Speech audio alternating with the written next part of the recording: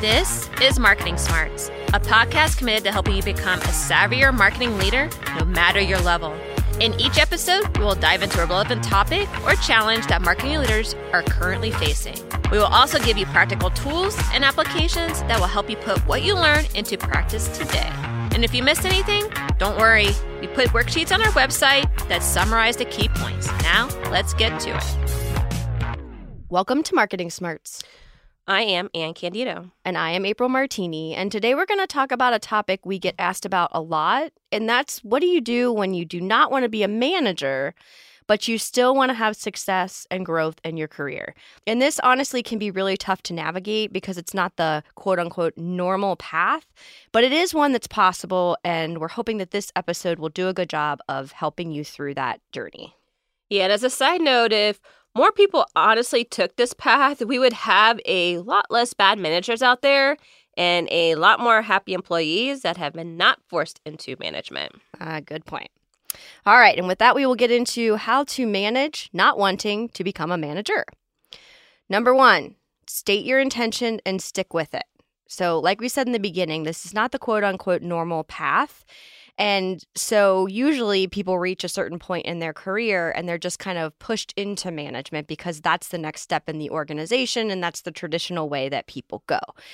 However, to Ann's point in the intro, not everyone is cut out to be a manager. And in our opinion, that is totally okay. And admitting this to yourself is the first step and honestly the most important one, because if you don't put that stake in the ground, you will likely get swept up into that normal path and become a manager not wanting to, and then end up in the space that you had tried to opt out of. You might have to also restate this more than one time to the people in your organization because it will probably take a little while to take hold for a few reasons. One, there's just the natural way. So you get to that level of experience, the number of years, the number of roles in the organization, that sort of thing, and it's just time. And two, because a lot of people can't see beyond the idea of that's just the natural path. And so depending on what organization you're in, this can, of course, be true or not true to certain degrees. But overall, we would say it's going to be something that you're going to have to restate and really stick to, and that likely someone along the way will try to talk you out of. But we would say do not waver. It's easier for the person on the other end to manage against what everyone else does instead of assist you in carving out your own path. And so you need to calmly and confidently lay out why this isn't your intended path. And even better if you've tried managing people before and it just didn't work out for you, to be able to give that example and state, this is why, this is how I've landed here. And if you have an example, even better. And I feel really strongly about this one, that it is not everyone's path coming from the creative side of things, because some of the most amazing creative folks are not meant to be managers. I mean, it's just not in the DNA of who they are. They are creators by nature. And so I have seen a lot of their spirits kind of die when it comes to their passion for the work when they're no longer on the board physically creating. And I was one of the big proponents throughout the organizations I was in of, can't we figure out another way, because we're doing wrong by these people and the organization, where if we just created a path that they could become more senior within the doing, then they would be happy, we would get better work, and they wouldn't be having a team of people beneath them that they really weren't equipped to or wanting to manage, which then causes larger problems. Yeah, I mean, I think this is a really good point, and I think it's a really hard thing to go do. Agree. Because first you have to admit that maybe what you want isn't what everybody else wants. And, a lot of people ask us, right, April, like, how do I know that I actually really want to be a manager, right? Fair, yes. And, what we always say is you have to care more about the people that work for you than you do yourself if you want to be a really good manager. Yep. And that kind of stops people in their tracks for a little bit because they're like, all right. And then that has to be an honest assessment. Do I really care about the people that I work around more than I want to care about, myself? And if the answer is no, that's totally fine. But you have to be honest with yourself that you can continue to go down the path and pretend like you're going to be a manager or that you want to be a good manager, but if you're really not willing to go there, then you're not going to be able to really achieve the full level of being a really good manager. And then you just make everybody's lives, including your own, miserable in the process. So I think it's really hard for people to kind of state that to themselves. Agree. And then it's even harder to state it to a organization that maybe doesn't have that there. But again, it's somebody has to say something if that is the way you feel. And the only person that can really say that is you. And so you have to kind of, and we're going to talk a lot about this in this episode, you're going to have to kind of like feel it out. And you're going to have to kind of go through a little bit of the uncertainty around that if it's something that you want and it's some way, and it's the course that you want to take your career down. Yeah, and I think in addition to caring more about the people, you also have to find personal fulfillment in that and as caring well. for the people. Yep. Yeah, so I think that's the other piece is that if you naturally do care about the people, there's a level of fulfillment in seeing them succeed, and that's kind of the other side of that caring coin, right? It's like you care about them and then you get something out of the process of managing. That's another thing that's hard, I think, to admit to yourself, but it's okay to be selfish in that way, right? If you love the work and you get so much fulfillment out of doing the work and you can't really imagine stepping away from that, that's totally fine. And that is the reason why then you have to figure out what are you going to do instead and lead the way for that. Yeah.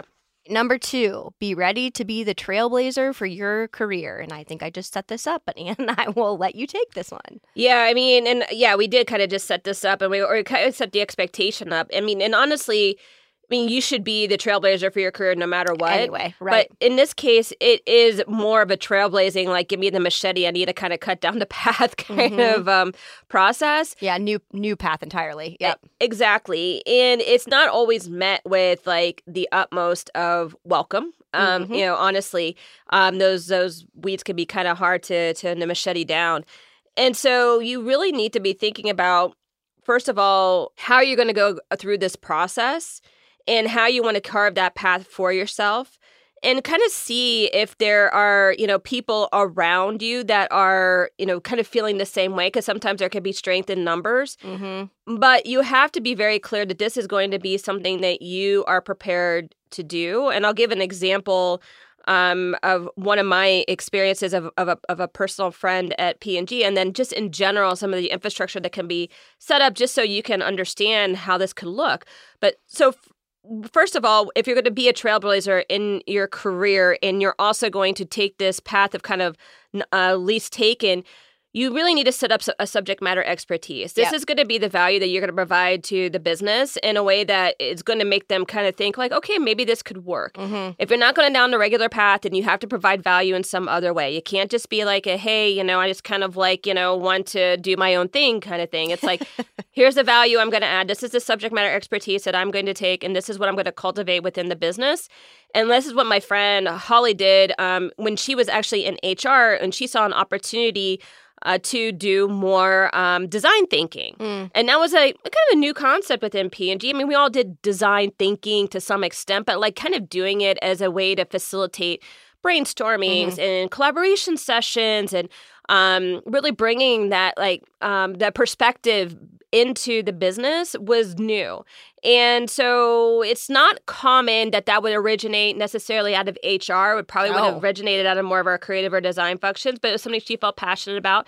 It was definitely something that she decided to kind of carve out. Now, the problem was it was highly well received to the point that she was doing that more than her quote unquote, you know, typical HR job. And HR finally said, nope, you need to do your HR job because this is what we hired you for.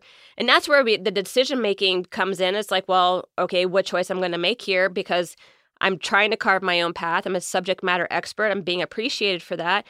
It's not something the company is willing to support right now. Do I stay within that or do I go and, go back to HR? And she decided ultimately to leave the company to go pursue her own business in this design thinking. And she's doing phenomenally well with that, right? So these are things that you have to recognize within yourself, and then you have to really cultivate as you're doing your journey. And there are businesses like P&G where they do have like a T track and an M track. Mm-hmm. Right. So you are able to take that subject matter expertise into a track that rewards you for that. Now, that track does max out, and it generally maxes out way before you're ready to retire. So you have to be prepared for that. And also, there's no path from there to CEO or C-suite. So you have to also remember that.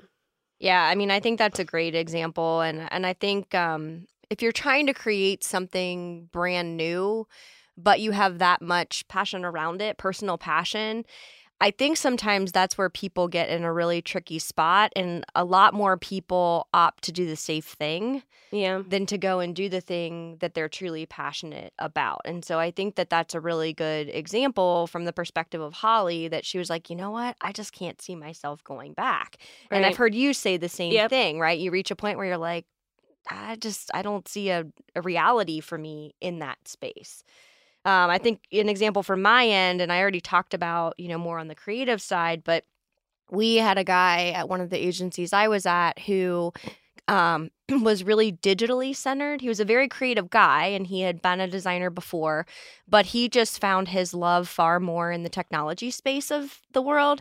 And that was really changing, right? It was newer, right? There were a lot of things evolving, and he had no trouble going headlong into learning any new thing that had come out that we had any desire as an organization to explore or the client asked. I mean, he was just amazing at that. And then being able to come back and not only execute, but explain in layman's terms how it worked and how it fit into the bigger picture. And I mean, that was just his superpower. It just was.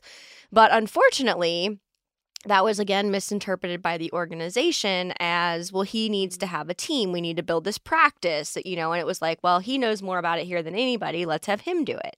And he was like, I don't want that. I don't want to, I want to do the discovery. I don't get fulfillment out of having other people work for me. He had done that before. He was older at that time, and I'm, he's not old, but, older to where he probably should have been a manager for several years at that point. And he just kept saying, I don't want to. And so at one point, they kind of forced him into a couple different teams, and then he had direct reports as a result of that. And they tried to finagle it like, well, your boss can actually do the managing, but like you still have to use these people, right? And he just kept saying no. And so finally, he found his way to me, and he was like, I know this is a little bit unorthodox, but I'm wondering, since you're creating the strategy team, could we create a digital strategy role for me? And I'm totally happy to teach as part of that. Right. But I do not want the responsibility of managing any of the people on the strategy team. And I was like, at first I was like, ooh, like we've bounced you around a couple times here. I'm more than happy to go to bat for you. I think it makes total sense for you to be on the team. I don't know if we can honestly get you out of the management piece. And so we put together a plan, like we're saying here, and we showed on paper the value he was bringing and how much of that he would have to give up if we forced him to manage other people, but that he was willing to be the guide, whereas I would be the actual manager when it came to the doing of the work. And so we got that through. And I mean, the progress that he made and just the happiness level for him ratcheted up so far that he actually became a really good teacher of some of the employees that wanted to learn more of the digital side of strategy, the stuff that I, quite frankly, didn't have the skill in, and that we were being asked for by the clients, to where he was able to cultivate kind of a sub-team within our team once that he was released from that responsibility. Yeah, I think that's a really great example, because people need to live in the place where they're going to add value. Yep. I mean, I've already said that once, and I'm going to say it again, because so often we want to take people out of where they provide value and put them into a structure that we have set up because it seems easier, right? Yep. Because that's the structure, that's the process, that's how you move up. But I mean, if you just stop and ask yourself, why am I doing that? Why am I sub-optimizing a quality employee to try to make them be something that they're not? I'm like, don't I still need what they have to offer? And if so, it's like, why? Why do they have to fit the mold? It never, I mean, it always left me scratching my head. I totally agree. All right. Number 3 of how to manage not wanting to become a manager. Enlist support from your greatest cheerleaders. So I think my example, actually, man, I am doing good today. It goes quite nicely into this one. But I mean, like we said, you're going to be met with resistance. You're going to have people out there that may not want to invest the time or just feel like it should be done a certain way, all of that. But if you can enlist folks around you that you trust, that are really big supporters and can see the value that you're bringing to the organization, and just ask them to step in on your behalf and help be another voice in the conversation, that can be extraordinarily beneficial. Also, Anne mentioned before, but I'll say it again, if there are other people that feel the same way within the organization, I think if you can go collectively together and state, this is really what we would rather be doing, that can also be the power in numbers thing. You have to, of course, recognize that just because you have cheerleaders doesn't mean it's going to be totally easy and quick and all of that to get this done. And you'll have to put the work in. And like Anne said, you'll have to carve out another way, like being a subject matter expert.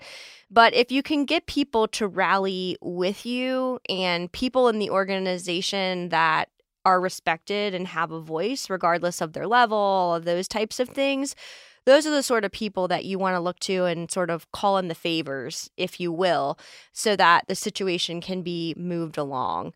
I think, unfortunately, a lot of times in organizations, because there are already structures set, people just sort of feel like, well, we can't disrupt that because that's a big, major thing to go and do. And so I think if you can build that team of people, and then also don't be afraid to give them roles in the conversations, even if you're the one leading the charge for your own personal gain and benefit, you can give them kind of asks, like for me with the guy that I referenced before, it was like, April, you're building something in the organization that I actually think makes the most sense for me from any team here to be a part of. I'd really love to report to you because I think you see the benefit of what I'm doing. And so therefore, I'm asking you to help me not be bounced around anymore and find my home in the organization. And like I said with the example, it took me a minute. I was like, ugh, I don't know if this is a good career move to jump. I think it would have been like the third or fourth boss that he had in the organization. I was like, I don't know the threshold, whatever. But ultimately, we gave it a shot and it worked out. And then the other part did happen where more people started to come out of the woodwork and say, I really want to learn more about this. It's not really in my job title, but I see it as a way of the future. And that's where we were able to give some of people's time from different teams to be able to participate and learn the work. Yeah, and I think what the point that you made is right on too, in that not only should you declare it for yourself and then the way that you feel and where you think you're going to be most productive, but it's also in helping people see that the value that you will offer will be something that the business is going to appreciate. Oh, for too, sure. Yep. Right. And so it's not about going and this is the big difference here. It's not about going to, these people and just whining about how you're not happy and how like everybody's just not letting you do what you want and this and like that and the other. It's all about constructing a rationale and a very solid rationale for why this will be good for you, why this will be good for the organization, why this will be good for the business, and using that as a way to influence your cheerleaders to become advocates for you in the process. If you try to pull the poor me thing, nobody has patience or time for that. So that's not the way to approach it. This is where the trailblazing part comes in too, is that you have to really think about how this looks. How's it going to be constructed? How's it going to work? If people ask you questions about it and all you could say is like, I don't know. Like the chances of you getting a yes, even from your cheerleaders, is very, very low. You have to make it an easy yes for them. That means you have to go through and think through all the questions that they might ask, all the conflicts that might come up, all the challenges that they could bring up. That doesn't mean you have the answer to every single question that could possibly be asked, but the big ones, and the big ones are going to be, well, how is this going to fit into the structure? Yep. How do you expect to be rewarded? How do you think you're going to move up? Are you willing to compromise moving up in the company and staying where you're at as a result? So you need to think about through what some of the implications are and not just feel like, this is your way to get unstuck, basically. Yeah. Well, and I also think, the thing that he did right in that situation was he was very open and honest that this was going to be an inconvenience for me.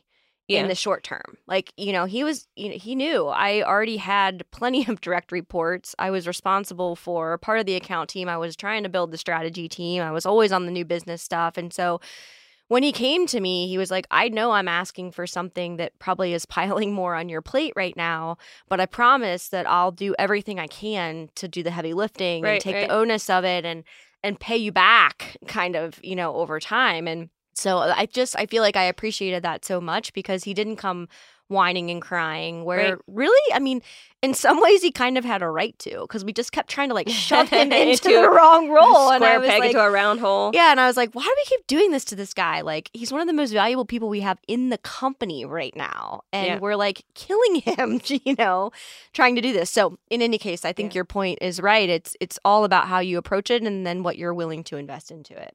Yeah. All right, number 4 I'm giving to Anne because she loves this. Test and learn and test and learn.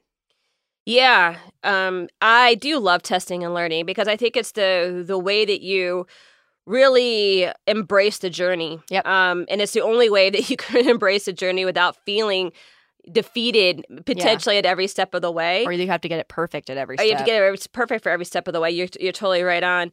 And you got to realize that you are going to be exploring new things. This might be new within your organization, or even if it's not new within the organization and it's a new path for you, you're still going to come up with and come against things that are you're like a little bit unexpected and kind of feel a little bit uncomfortable. So don't get your head set that there's just like one path or one solution. You need to be open to the fact that there could be multiple ways of you getting what you want if you're willing to be open to what people provide you. And it may not be exactly what you want at the moment, but it could be a step in the right direction. So try it. I mean, just put it on. Like I love the analogy of like, well, just put on the coat. If you don't like the coat, you can always take the coat off and try a different coat, and then you can recalibrate. And this is something that you really need to think about if you are ready for, because it feels a little bit unstable. It feels a little bit ambiguous, and again, whether they have a path or not, because you're making a very big career choice here. I'll take an example of somebody that I know that I'm close with, and he took a pivot within his career. He was a very senior manager at a very big company, and decided, after some things going on with the company, he kind of re-entered back in, and he re-entered back in a service role, not in a high level management role. Much better for his life. Like, he loved it from a work-life balance standpoint, and, loved the fact that he was going in and he was training and he was helping, but he was having a huge ego hit because he could not deal with the fact that it was, he wasn't part of those meetings anymore. Like, he wasn't being able to influence at the upper levels.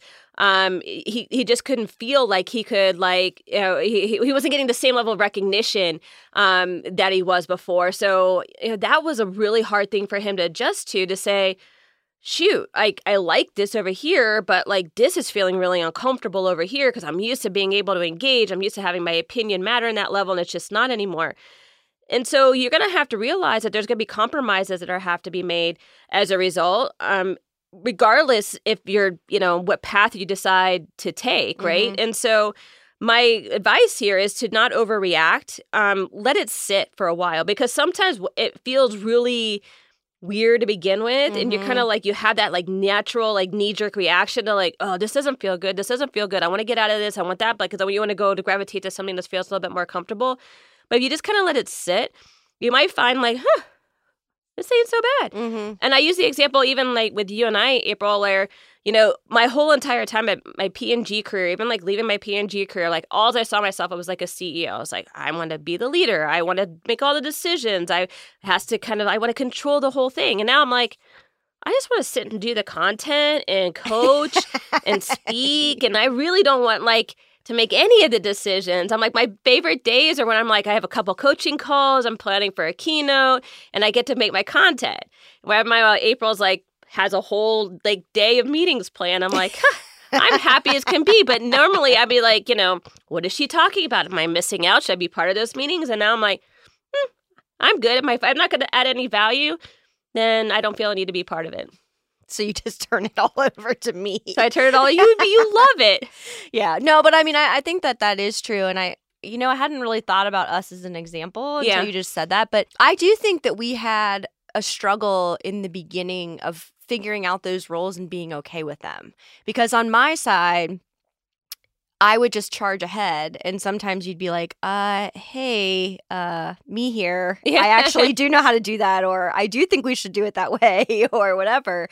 And it was never ill-intentioned. And it's honestly probably the thing that scared me the most about having a partner was, as much as I was lonely, I wasn't sure that I could share that. Yeah. And not have my hands in all of it. Yeah. And so I think we have reached a nice place where we both compromised a lot to just admit and say, this is where I'm really happy and I like doing this work, and this is why. And I do think it took us a little bit to like figure out our footing, if you will. Yeah. All right, so just to recap, how to manage not wanting to become a manager. State your intention and stick with it. People will push back. Don't let them push you into changing your mind. Be ready to be the trailblazer for your career. You are responsible for your success, just like in any role. Enlist support from your greatest cheerleaders. Find your supporters to combat the naysayers and help give them a role in the conversation against what you're trying to achieve. And test and learn and test and learn. Doing something new never works out perfectly right out of the gate. Are you craving a deeper dive immersion into the topics on our podcast? Then you will appreciate our virtual consultancy. Located on the shop page of our website, forthright-people.com, you can now download our digital coaching modules on vigilant leadership, culture building, and social strategy. For the cost of a book, you will get diagnostic tools and exercises to assess your current state and development tools to quickly and intentionally improve your proficiency. These are quick, yet effective ways to improve your marketing savvy today. Check it out and let us know other topics you would like us to go deep on. And with that, we'll head into our next segment, which is In the Trenches, where, as you know, we give real-world examples specific to industries and situations, but with broader applications so that any of you listening can digest and put them into action based on your situation. Number 1, what if my organization does not embrace this alternate career path? And we have talked about this throughout the episode so far, so I'm not going to restate what we said. I'll just say that if you've taken the steps outlined here and there is no flexibility in the system at that point, then that's where you're going to have to decide whether to stay and then for how long. But what I will say against this one is it does not mean that you have to leave immediately. There still might be a lot that you can do, a lot that you can learn in your current role. And so it shouldn't be a knee-jerk reaction in that way. One, because you could burn bridges just departing like that, like I'm going to take all my toys and go somewhere else, leave the sandbox. But also because it's a little bit short-sighted to make that type of decision and change when just because you're striving for something more long-term doesn't mean you can't live where you are right now for right now. And so I think, what it likely means is that once your hand is forced and you either have to become a manager or choose to stay where you are, that's when you need to make that decision and probably go another way or try another company.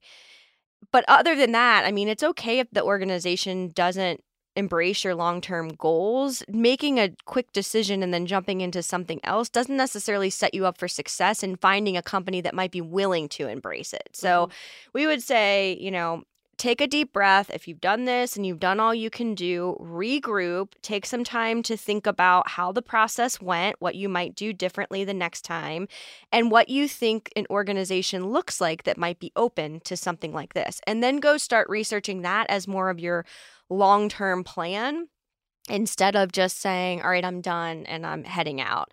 I mean, this is the advice that we give no matter what as people are navigating their careers, because it's really hard to project even a couple years out a lot of times where you're going to be and what you're going to be doing. And it's especially true if you're trying to make a pivot like we're talking about here. And so you've got to spend some time really thinking through what is my next most immediate move that I need to do in order to think about getting to that point instead of trying to go all the way to your end game because it didn't work out at this company. Yeah, I think that's really good advice. And I would just build on the point that you're making by saying if you've decided that this is a place that you're going to be in for now, that isn't necessarily the place you're going to be in long term, then do everything that you can in order to learn everything you possibly can from the position that you're in. And that might not be specifically within the work that you're doing. It may be in getting exposure to other areas of the business. Maybe you need to, while you're there, you want to like be friends with the finance guy and learn about finance because maybe in your next role, you might want to go out and do your own thing. So you want to learn how to do a P&L sheet. It may be getting your networking really well extended so that you want to have people introduce you to people so you get some exposure to different people in the company and different levels in the company. Maybe you want to take on just like a really random project, that you just want to get some different learning on, or you want to take on something that's even like more culturally based so you understand that side. So what I would say is like get your head out of just your work. Yeah. That doesn't mean you don't do a good job. You still need to do a good job, but you need to protect some energy and protect some time to really devote to your learning while you're in that place, as well as to have time, like you said, to explore other opportunities. So if you're giving this company 1,000% and you're giving the work that you're doing 1,000%, you're not creating time and space and energy in order to do those other things. Yeah, and I would say those other things can be personal things for yourself that you selfishly just want to do. So for me, I'll give an example. One of the organizations I was at, I was actually learning a ton and really fast, but the office environment was really volatile, and I'm not really big on large office environments anyway. And so I found when it was like weeks on end that I was in the office, I just really was unhappy. But as I started to learn a lot more and people started to take notice of me, I was one of the only ones that actually really wanted to travel on the team. And so I worked really hard to learn as fast as I possibly could and put myself in front of people in the organization so that, like you said, Ann, they started to get to know me more broadly. And one of those people was the new business guy. Yep. And so I would schedule lunches with him regularly and talk to him about the work I was doing and the passion I had for pitching and why I just felt like it was really important to be able to articulate what the strategy work meant with relation to the creative and why I was perfectly positioned to do that because I had a design degree, all these things. And then he started just coming to me first, and I just never said no. I mean, it was like, and I just went and got the permission, and I was like, look, I really want to be on the new business track. I think I can really learn what we do and how we sell will help me better do the work and all those types of things, and built my case. And then I was gone at least once a week, and it wasn't so hard then on the days that I had to be in the physical office space. That's really smart. Yep. All right, number 2 in the trenches. How do I ensure if my company does embrace this path that I'm treated the same as those that manage other people? Ann. Yeah, and we've kind of talked about this already, which is that, it's likely you probably will not be. Right. And, and how structured it is, it really depends on how developed this path really is within your organization and within your company. Like I explained at P&G, there is a specific T track and an M track, right? So T being technical track and M being a management track. I don't know if I explained that earlier. I almost said it, and then so I'm glad you did it here. Yeah, so sorry if you guys have to rewind back to that part. But no, I think it was clear. Okay, good. Just double checking. I still speak P&G sometimes. But in that, within itself is structure. So it's very clear, like, what your success looks like on that T track. Because it's been built out. Because it's been built, what your success looks like on the M track. If you don't have that, then you're going to have to ask for a high level of transparency from people that are in charge of those sorts of things, like salary and benefits and rewards and bonuses, to see how you're going to be calibrated within the group in order to understand what your compensation, what your progress, what your moving up looks like. And you need to be prepared for the fact that they're like, we don't know, especially if you're going to be the first. It's going to have to be something that we're going to have to also test and learn on. It's going to be a journey we're going to be on together.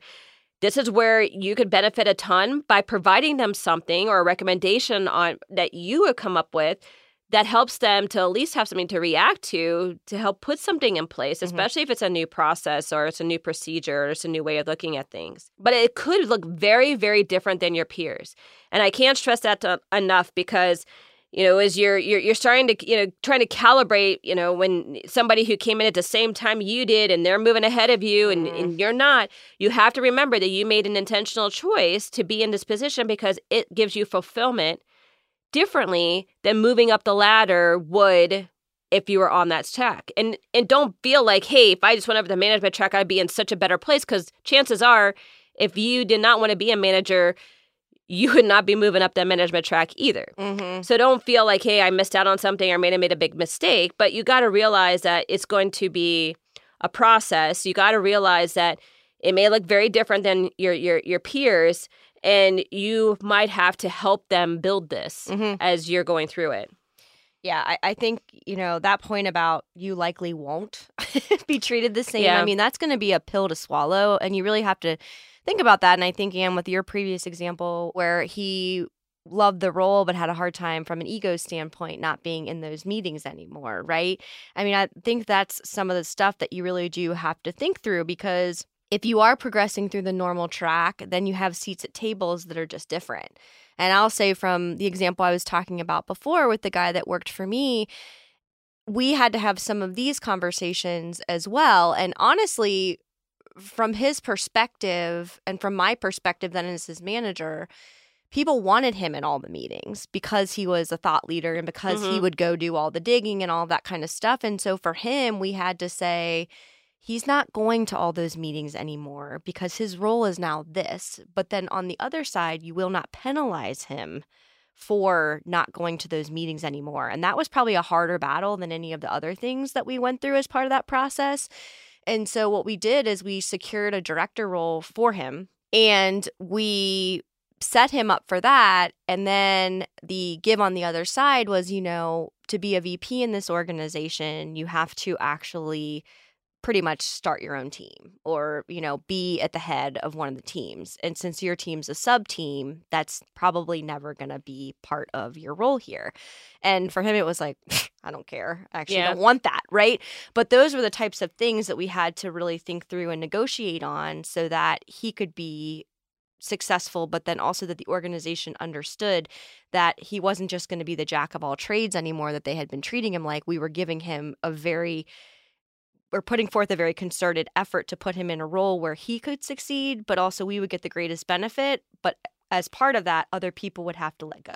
Yes, so that's a really good point. And it's kind of funny, too, that if you kind of recalibrate and rethink about what it looks like to be, quote unquote, successful and fulfilled in the role. I tell my T friends all the time when I was back in P&G, where sometimes they get a little disgruntled if they didn't feel like, they were being heard, or, if they felt like, maybe they were not as part of the decision-making process as they felt like they should have. Be like, but listen, guys, I'm like, you guys get to sit over there, and it does fit a little bit of a stereotype, being kind of a technical person or a researcher or whatever. You're kind of like the crazy scientist. Mm-hmm.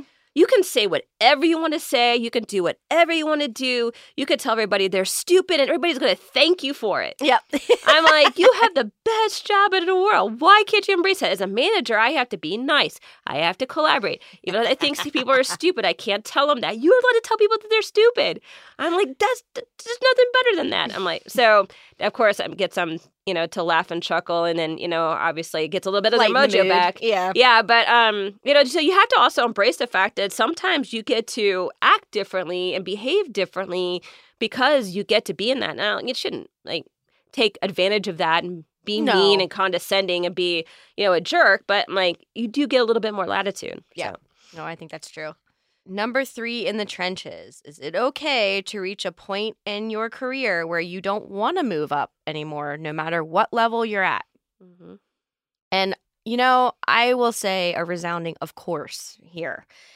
I think that part of the reason for this episode is to help facilitate being okay with making that decision, but realizing that you're not just stagnating in your career as a result of that. And part of that is, the management piece, but just in general, this could be a decision for totally different reasons than that. And I'll give an example from one of our coaching clients. So we have this woman that we coach, and she was having a really hard time when she thought about what the next role was going to be. And she was actually fine with being a manager. She had managed an entire sales staff, and she actually really liked that. And it was freeing because she could go into the hospital environments where she worked and build more of the relationship and, see the staff that she'd worked with for so many years and where she had built strength in those relationships and really support her team just by showing face, but then also helping to bring those people along and all of that. And she got a lot of fulfillment out of that. But then I think once she conquered that role, so to speak, she looked at the one beyond that, which was more of a high level hands off, like we've been talking about, not really going to be able to spend as much time, quite frankly, with the clients or her team. She was going to be a little bit removed from all of that. And she was like, I look at that director level and I think, I don't want that. And it was a struggle. It was a lot of conversations around, okay, but obviously you're an achiever and you're a learner, and what is that going to look like? And, you're getting bored faster and faster in the roles that you're in. And so she took a total pivot and actually took a slight demotion to move from sales into marketing. And now she's on a very different path, but actually has been able to see her skills leveraged across a lot of the startup components of the business in ways that wouldn't have happened if she just stayed in kind of her pillar or vertical where she was and kept working up that way. Now the success is happening faster and keeping her engaged because she's doing a job and then jumping to the next one and doing a job. And they're all brand new experiences and they're all a lot of problem solving. And where she is now she's going to have another team of people. And that's also really fun for her. And so I think that it was very freeing in that she was like, for me, it's not about the salary. We make a good salary here, and I don't feel like I'm sacrificing anything. Yeah. It's not managing or not managing. And so really doing that soul searching to figure out what it was.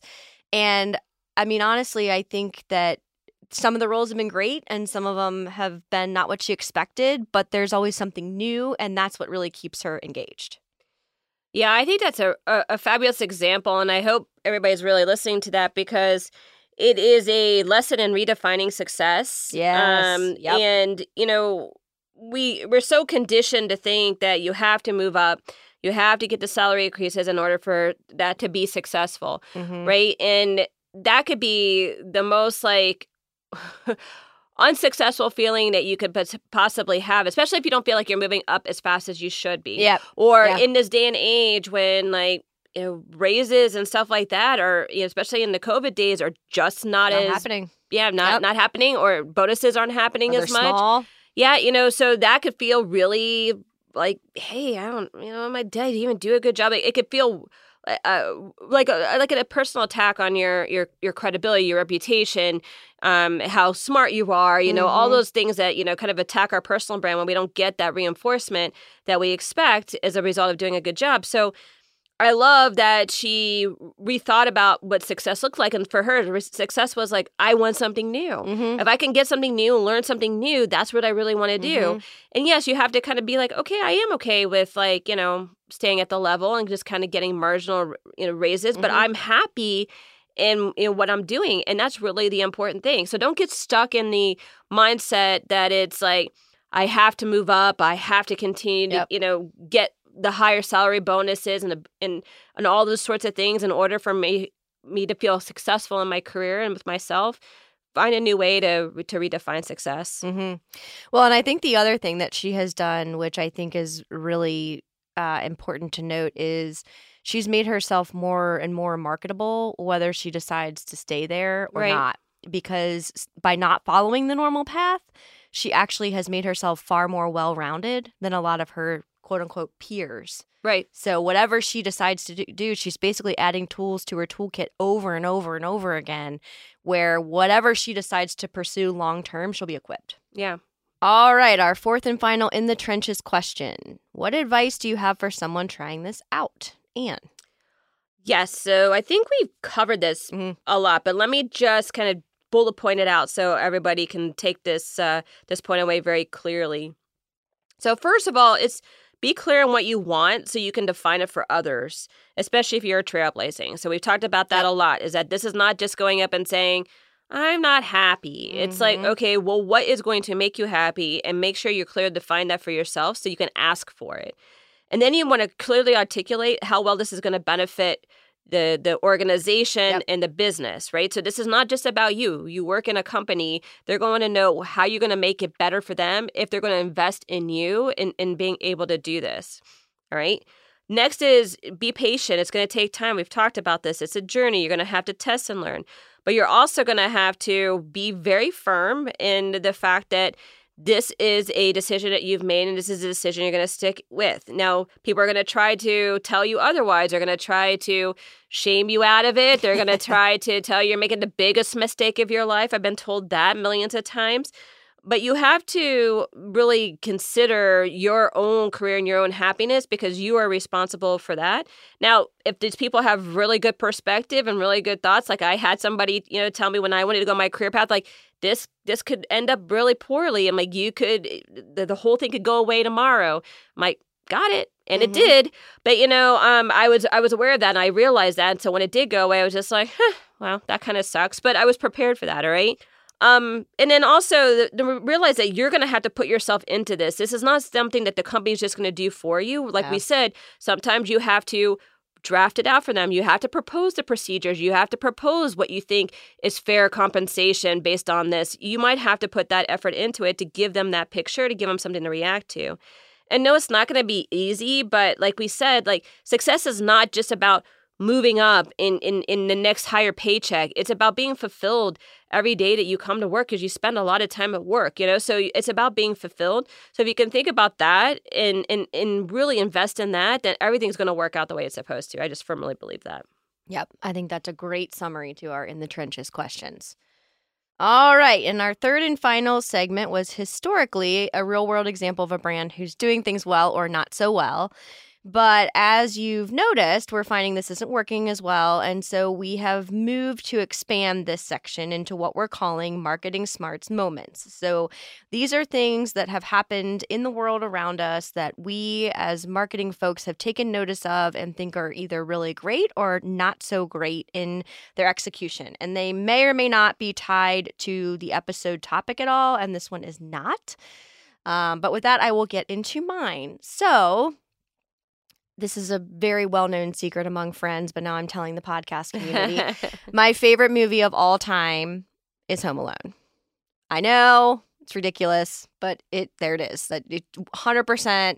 It is truly, a good movie. It is just one of those ones that, for nostalgic reasons and so many others, I just adore it. So, another Home Alone came out. Now, I will say there have been several. Love the first one, like the second. Beyond that, I kind of lost interest, right?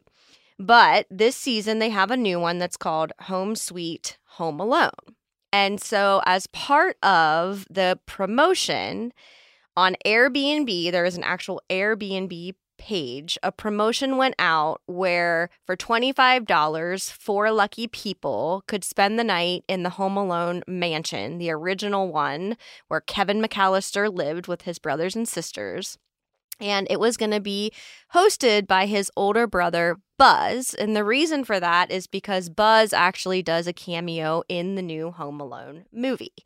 So fast forward all these years, right? Buzz is no longer the nasty teenage brother, but he is a grown-up in his, oh God, I can't even count the years, probably 30, so he's close to my age, almost 40.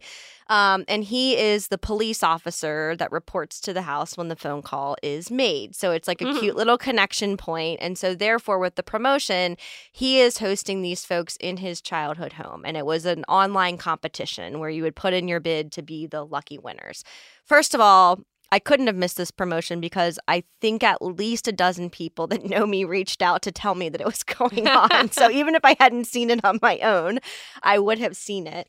But I think that it was just like such a smart, interesting move, right? Because over the years, first of all, we have talked about everything from, oh my God, can you imagine a kid being home alone in that house and all the antics to like, I wonder if that house is really like it is. And it's gone on the market a few times. And I've also gotten, pings about that. Do you want to buy the Home Alone house? And so I think they took an opportunity, a really well thought out one, honestly, where Airbnb is popular no matter what age you are. We've talked about their positioning to really put people into homes from all walks of life, all of those types of things.